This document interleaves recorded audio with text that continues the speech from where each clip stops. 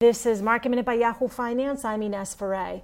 The markets ended in the red today over fading hopes of a stimulus bill. The Dow ended the session off 410 points. The S&P lost 56 points, or more than 1.5%. The Nasdaq also off by more than 1.5%, or 192 points.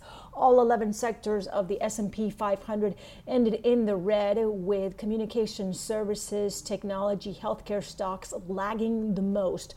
On the Dow, Intel was the only component that was able to stay in green territory on reports that it may sell its NAND memory unit for $10 billion. Out of the FANG names, the only one in the green today was Netflix, ahead of its earnings tomorrow after the close. For more Market Minute news, head to yahoofinance.com.